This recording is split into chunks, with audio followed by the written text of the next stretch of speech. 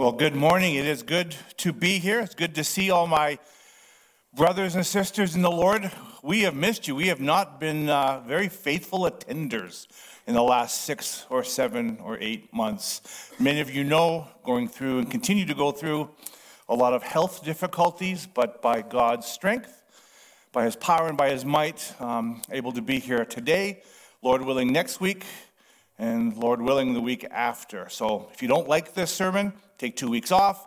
If you like it, see you next week. I tell you though, I am so sick and tired of hospitals and doctors and tests. I kind of wish they had a punch card. You know, when you go in, you get a test done or blood work or something, because I'd have enough to get a free coffee or something, I'm sure by now. But I've learned a lot about the medical field. You sit in the doctor's office long enough, you talk to enough doctors, go through enough tests. I think I might be as smart as a doctor now. I don't want to brag. I recently learned something. Maybe you guys don't know this, but I recently learned that diarrhea actually is hereditary. It runs in your genes.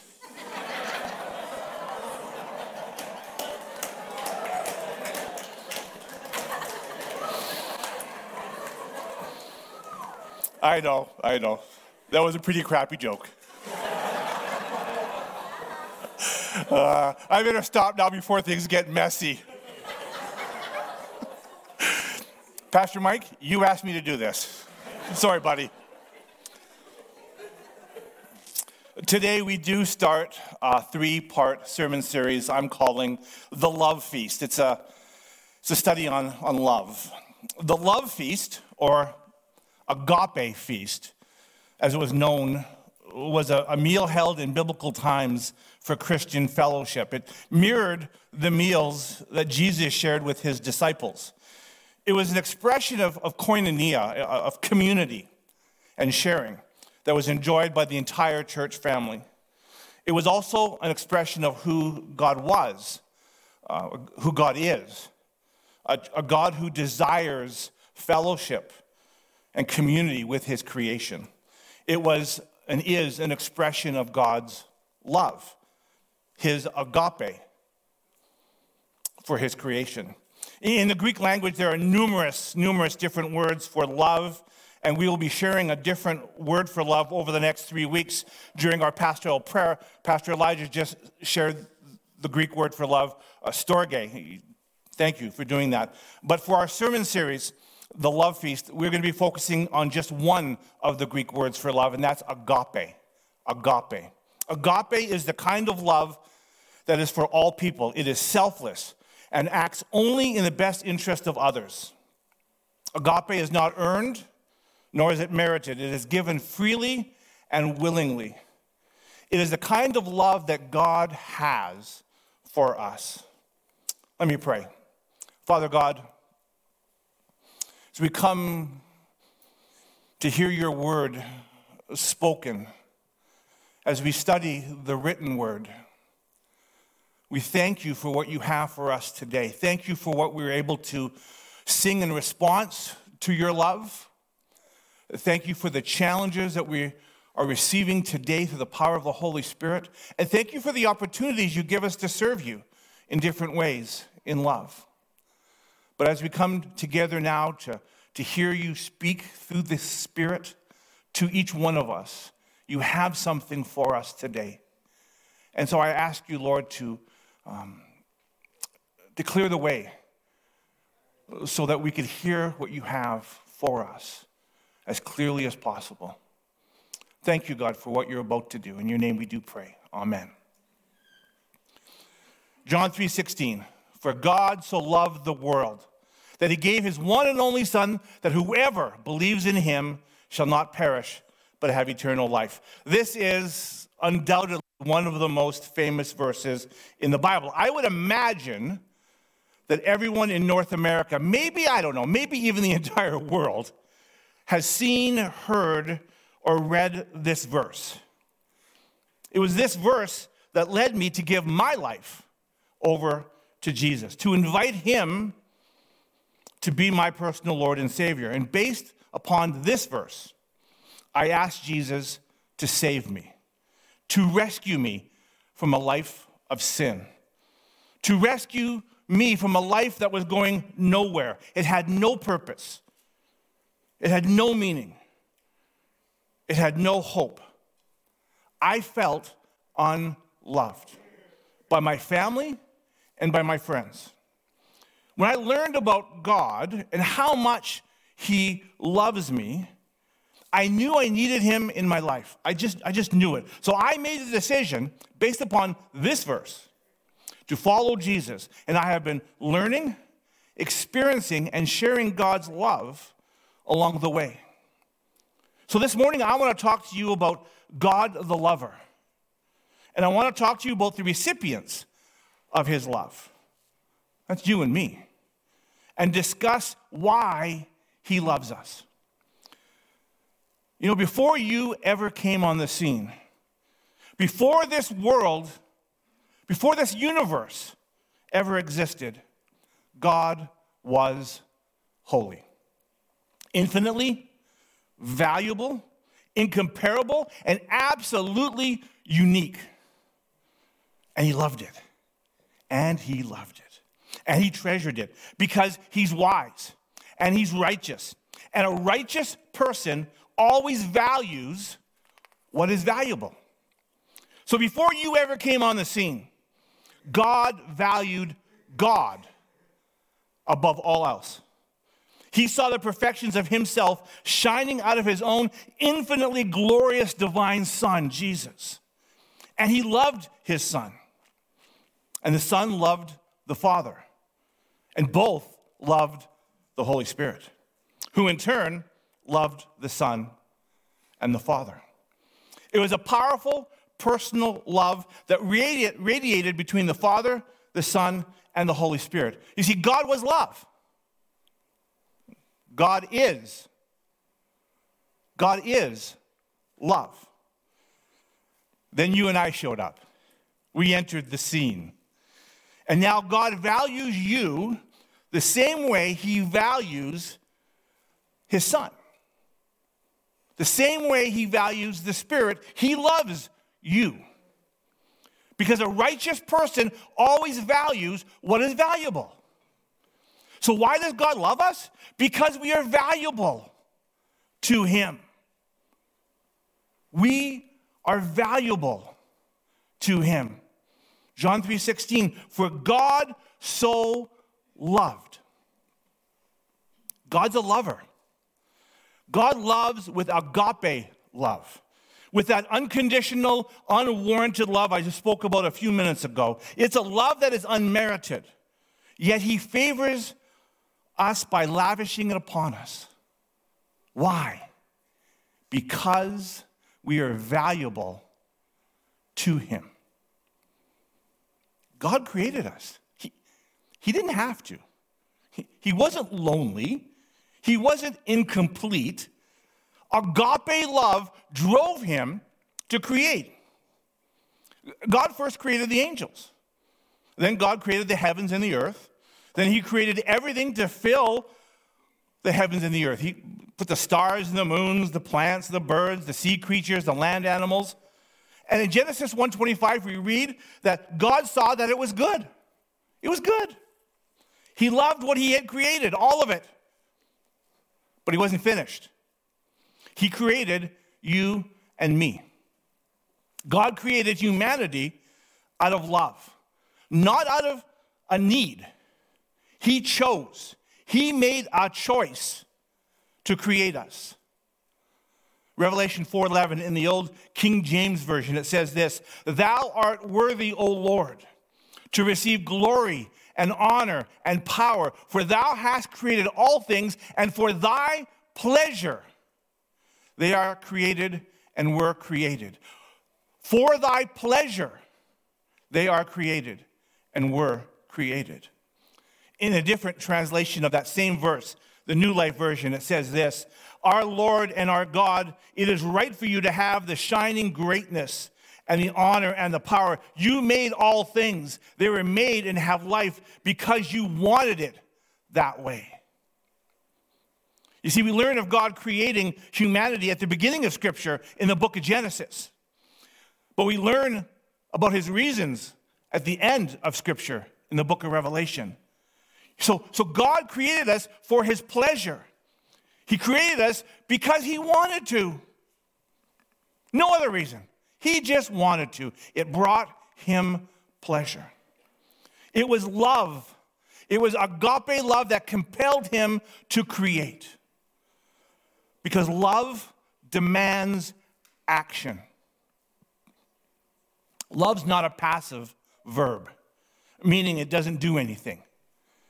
Love is an active verb. The essence of love is it does something. Love demands action. And so in love, God created. And when he created humanity, we're told in Genesis 1:31 that God saw it and he declared it was very good. God sees value in us. He calls us very good.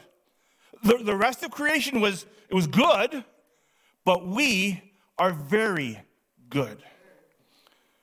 God not only loves you and I, but back to John 3:16, for God so loved the world. So yes, he loves you and me, but God loves everything he created. He loves the ground, he loves the air, the creatures, the plants, and everything that exists in the cosmos. He loves it because he created it, and he is proud, in a non-sinful way, of what he created. But remember, it was you and I that were called very good. We are more than just good. We're different. We're different. Genesis 1:26 and 27. Then God said, let us make mankind in our image, in our likeness. So God created mankind in his own image. In the image of God, he created them. Male and female, he created them. And God blessed them. We are very good because we are created in the very image of God. No one else, nothing else was created in the image of God, just us. That's what makes us very good. It's why he finds us to be of great value. It's why we bring him pleasure.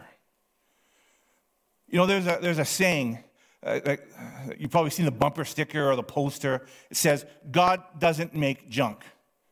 And it's very true. You see, Psalm 139:13 tells us that when he knitted us together in our mother's womb, God knew what he was doing.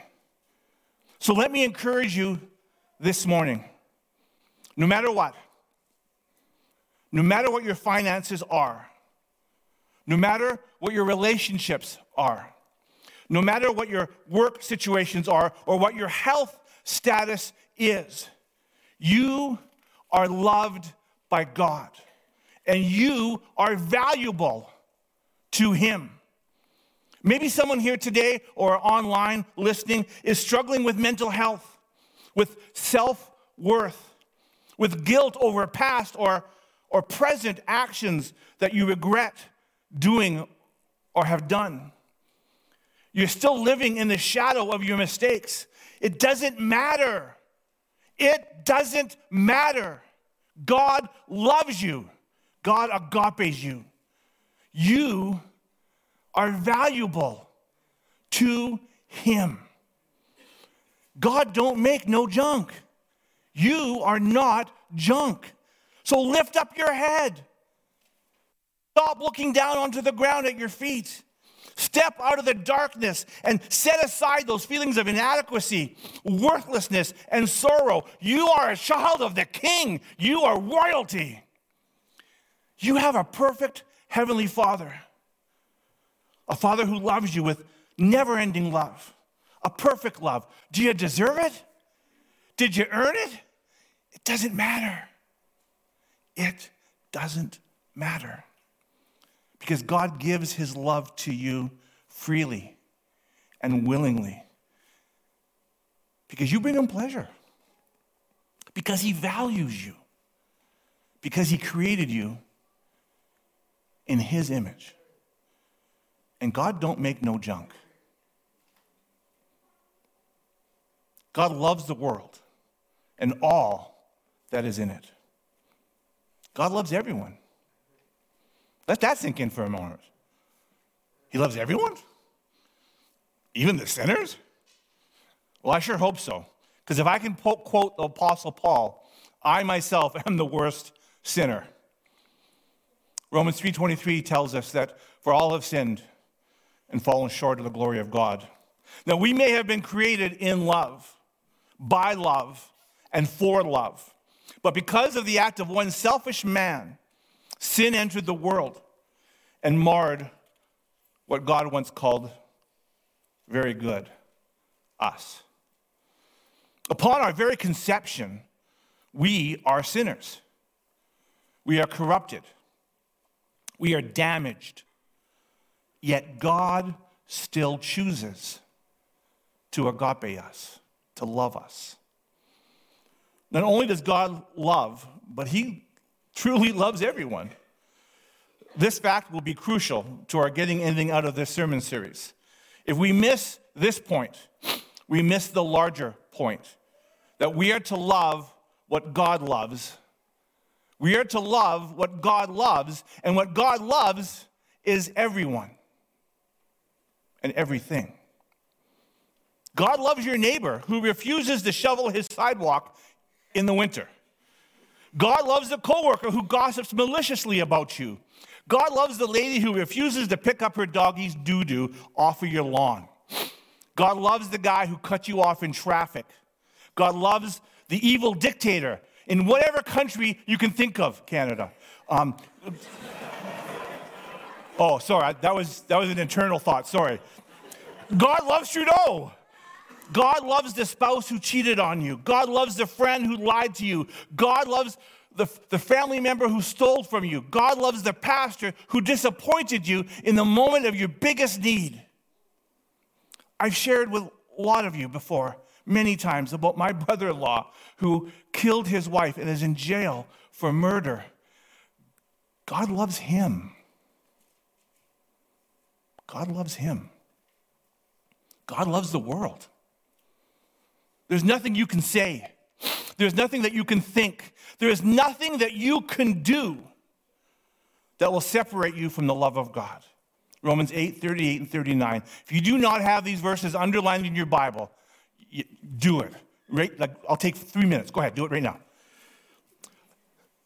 I am convinced, Paul writes, that nothing can ever separate us from God's love. Neither death nor life, neither angels nor demons, neither our fears for today nor our worries about tomorrow, not even the powers of hell can separate us from God's love. Peter, just turn me off. Just mute me for a sec.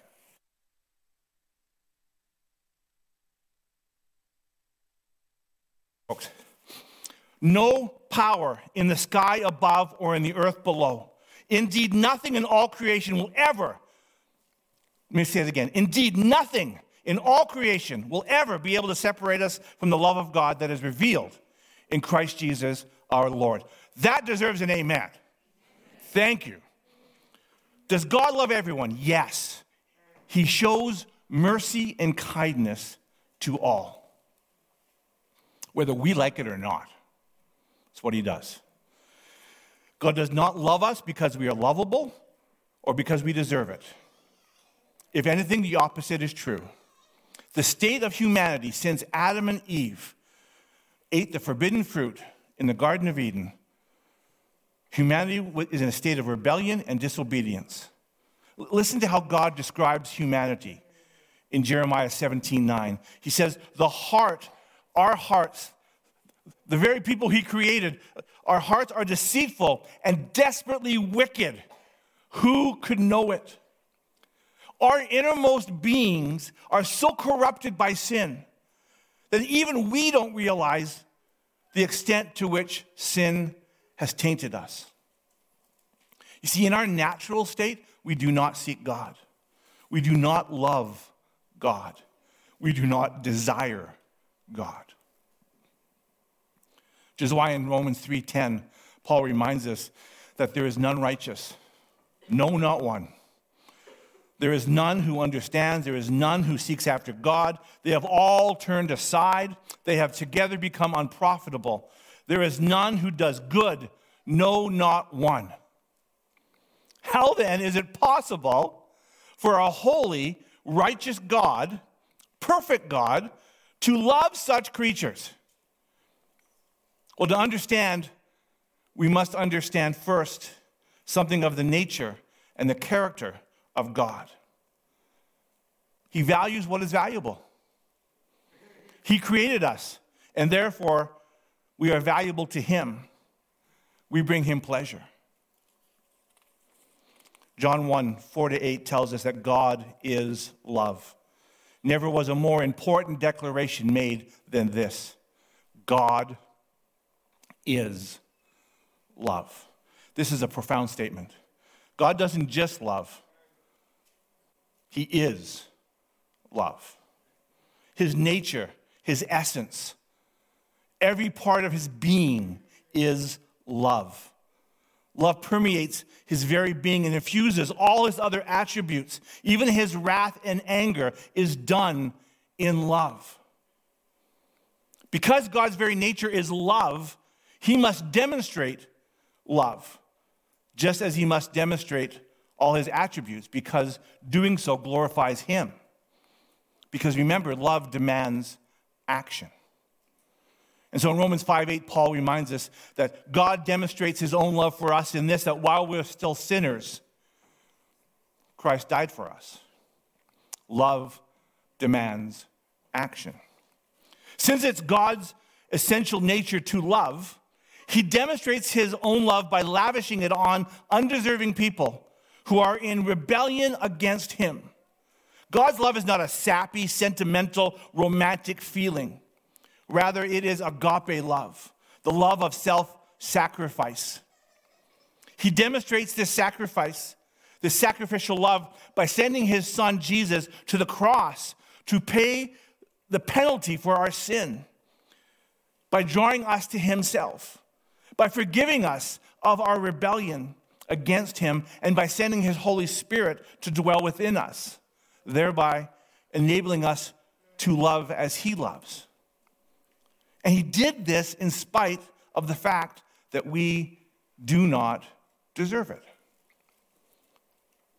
So does God love everyone? Yes.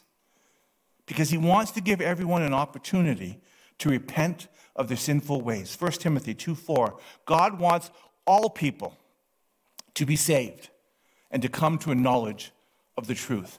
That is love.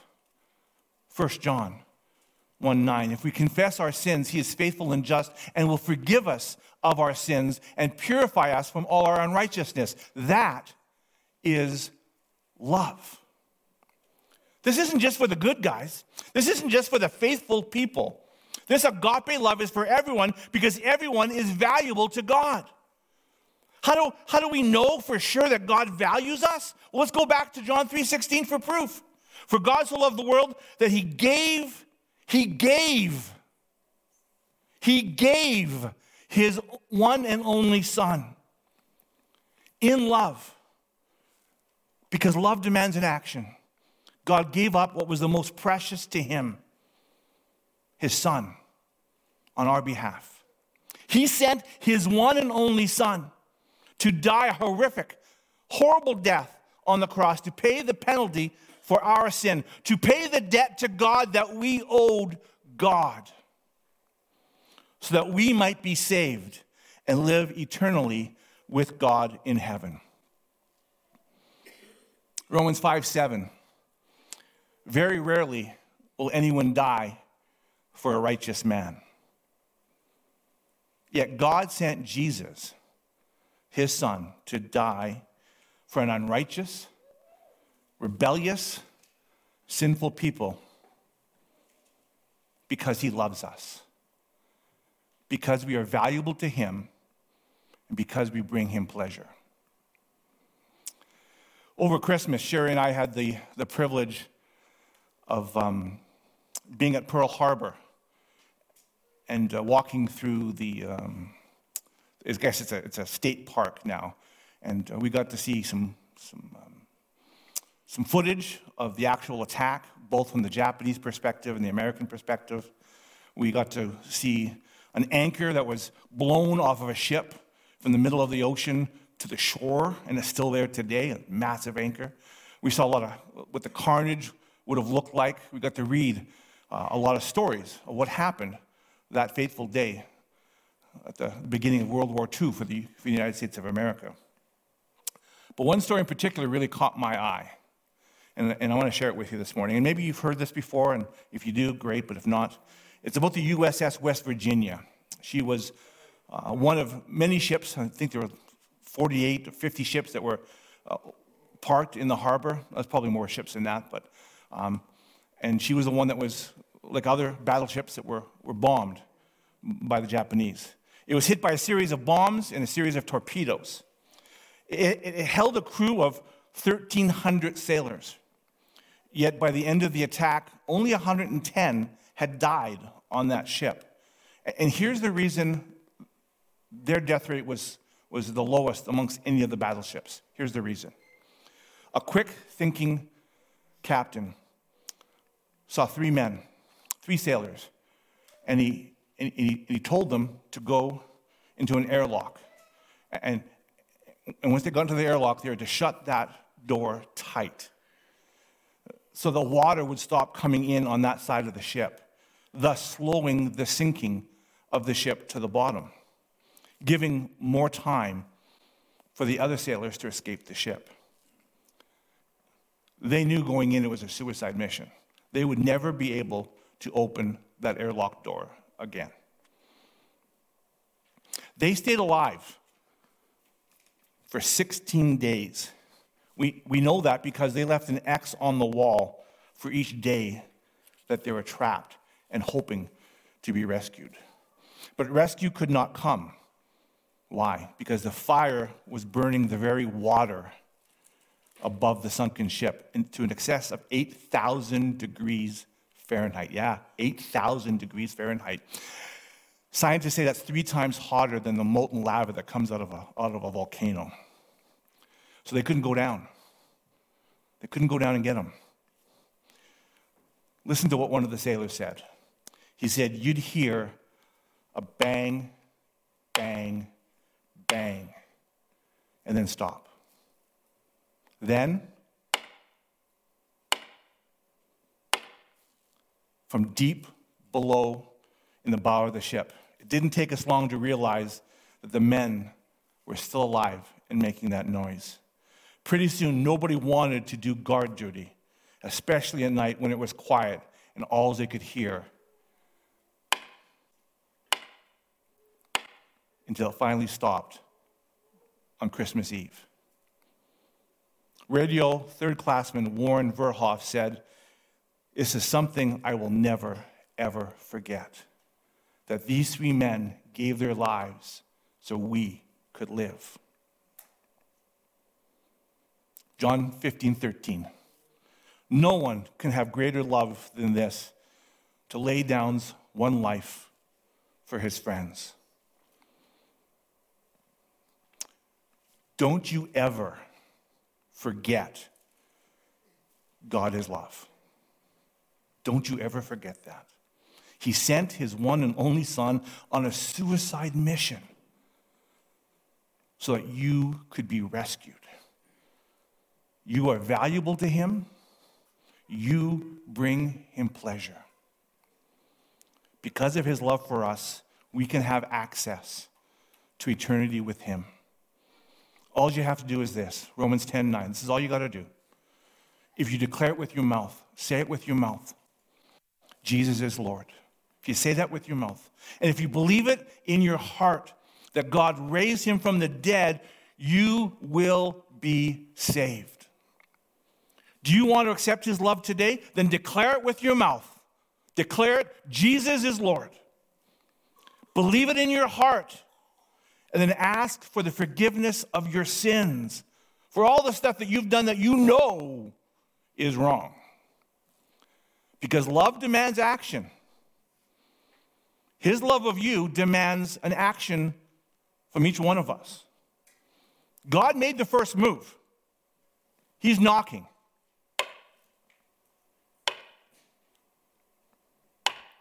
He's banging at the door of your heart.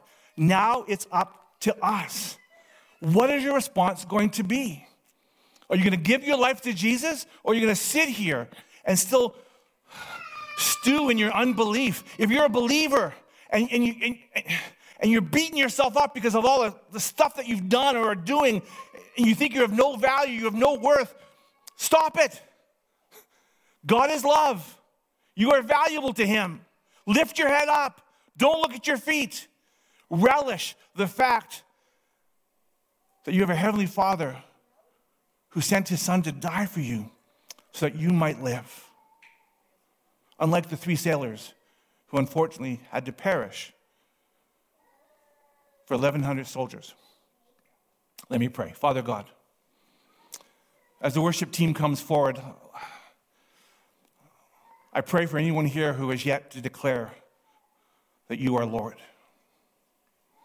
That maybe today is the day for the first time that they will come to you and ask to be rescued, to be saved from you. They'll declare it with their mouth, they'll believe it in their heart, they'll ask for forgiveness, and they'll accept this unmerited agape love. For my brothers and sisters who are living in their own defeat, help them, Father God, through the power of the Spirit right now to know they're not defeated, that there's nothing that would ever separate them from your love. They just have to remember that.